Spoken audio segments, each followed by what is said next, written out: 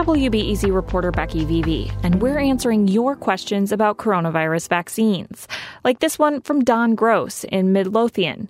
If people aren't required to get the vaccine, will COVID-19 be around forever?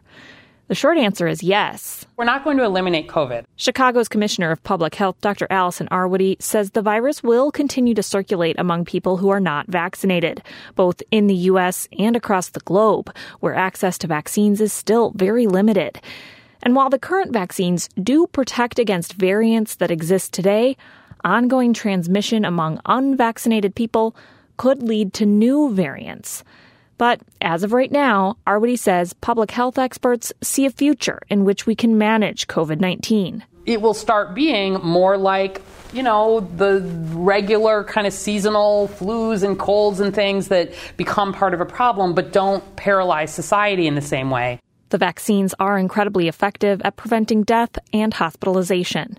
We're able to help answer your questions about COVID-19 vaccines thanks to support from the Pulitzer Center. Find all our coverage at WBEZ.org/vaccinefaq.